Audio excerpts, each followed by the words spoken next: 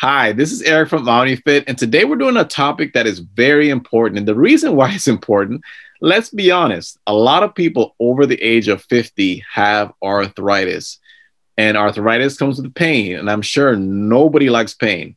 And a lot of the reasons where we have that pain is inflammation. So I have uh, the dietitian of the day. You know him, I know him, we all love him. His name is Andy. Andy, welcome. Give us a little bit of a background on yourself. Again, thanks so much. Yeah. Andy. Thanks for having me. It's always a pleasure to be back. Yeah, I'm the local Toronto dietitian here today to talk about arthritis and inflammation, and I'm looking forward to it. Okay, perfect. So, Andy, we know you and I know that we deal with a lot of people that have aches and pains. Some Right. of those aches and pains, when it comes to whether it be inflammation from arthritis, has come, let's be honest, sometimes it's just wear and tear of your joints. But Right. we also know that there is inflammation that comes through food. How Right. much do you sense, or how much have you seen a connection between food and inflammation, Andy? Yeah, I mean that's a great question. I mean, there's a massive connection, right, between inflammation in the body and someone's diet. There's no question. You know what I mean? Now we have to be careful. We have to say honestly, like so, arthritis is quite common. I think it's something like 1 in 5 Canadians might be dealing with arthritis. That's the number. Yeah, And there's different types. There's osteoarthritis, gout, rheumatoid arthritis, but it's a common theme. It's inflammation is a common theme among all the different types of arthritis, right? And so there's different dietary components that can affect inflammation in the body, right? The most popular one that we always talk about, we always hear about is omega-3 fatty acids, yeah, right? They're famous because they're considered anti-inflammatory. Now, the foods that contain omega-3s, chia seeds, flax seeds, walnuts, hemp seeds, and then fish and seafood, right? Salmon, sardines, and trout are really, really high in omega-3 fatty acids. So I've just listed a bunch of foods there. And if someone's listening to this and they don't eat those foods regularly, they might want to consider an omega-3 supplement, to be perfectly honest. yeah. And that's a decent starting point. Yeah, and I love your options, and I love the fact that you said it's not necessarily one size fits all in terms of you have to eat all these foods. But let's be honest, not all of us eat all the same foods. But you gave great options.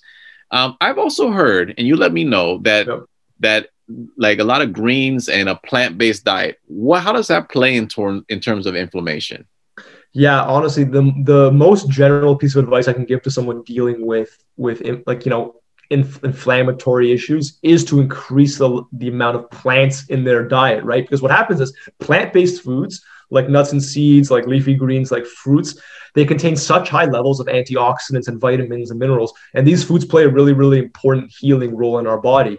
So when you actually look at like styles of eating, right, and compare that to inflammation, like a Western style of eating that has a lot of fried food, you know what I mean, a lot of red meat, that kind of style of eating is more associated with inflammation. Whereas like a Mediterranean style of eating, where it's much more, and I encourage everyone to Google the Mediterranean diet because there's a pyramid, right? And it's a pyramid. At the bottom of the pyramid, it's whole grains, fruits, vegetables, nuts and seeds, and legumes, right? And then as you go up, the next level, there's fish and seafood. At the top, right, the stuff you have the least often is the red meat and the dairy and the poultry. So it doesn't mean you don't eat that stuff, right? That just means you focus more at the base of the pyramid. But a lot of people, right? A lot of people, they have that pyramid flipped, and the meals are like, ooh, what type of meat am I having tonight? It's not which type of vegetable, which type of bean, which type of grain. You know what I mean? Yeah. So there's definitely something to be said for eating a more plant-based style of eating in a more Mediterranean style of eating. Oh, I mean, I love that. We also know that there's foods that reduce. What foods do the people like, particularly as we get older or seniors, what are there foods that we should probably not reduce or maybe try to avoid a little bit? Yeah, well, I think like when it comes to avoiding foods, I mean, there's not so many that are there's not so many foods out there that are so terrible that we can never have them. But you want to be careful about certain things. You want to be careful that you're not having too much alcohol if you drink. You want to be careful that you're not having too many processed meats like your salami, your sausages, your hot dogs. There's a lot of stuff in there that's not particularly good for us. You want to be careful about the refined carbohydrates, like the stuff that's made from the white flour, white bread and certain types of baked goods. Not like you can't have that stuff, but you want to be careful about it, right? On the other end, like some of the foods that we just discussed, the legumes, they always come up. They're so important, right? They are very potent in terms of being anti-inflammatory. And some of the actual stuff that's underrated in terms of having some sort of anti-inflammatory capability, herbs and spices, turmeric, cumin, things like that. Don't underestimate how potent those can be. And then stuff like even green tea. Green tea has a lot of really healthy healing properties as well. So it's not just about the food, it's looking beyond the food.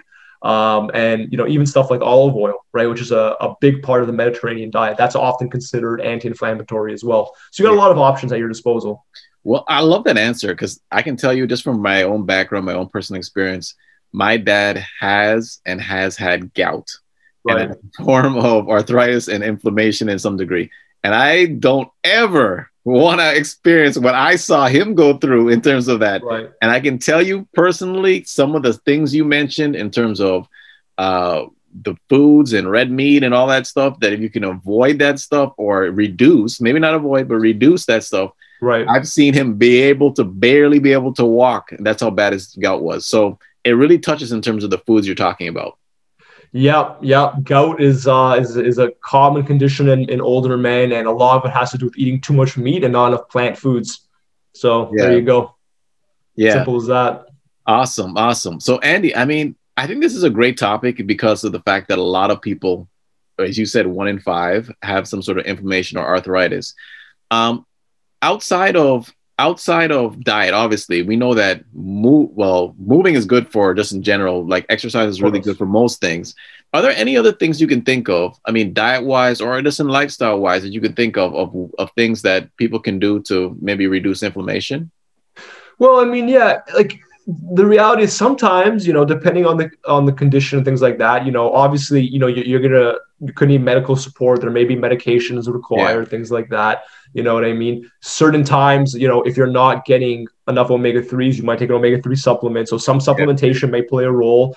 And, I think generally just stress management techniques as well. You know what I mean? Because a high level of stress can also contribute to inflammation in the body. Now, I'm not saying that meditation is the cure for arthritis, okay? However, getting a meditation app, trying that out, trying some yoga, relaxation practices are also useful. I don't think they're directly related to necessarily fixing arthritis, but they add on to your quality of life. They can improve your health. And as part of eating in a more balanced way, can definitely kind of help you reduce and manage your pain, increase blood flow and things like that. Because if you are dealing with arthritis, your exercise options might be limited, right? You know that as well as anyone. Yeah, true. So you have to adapt.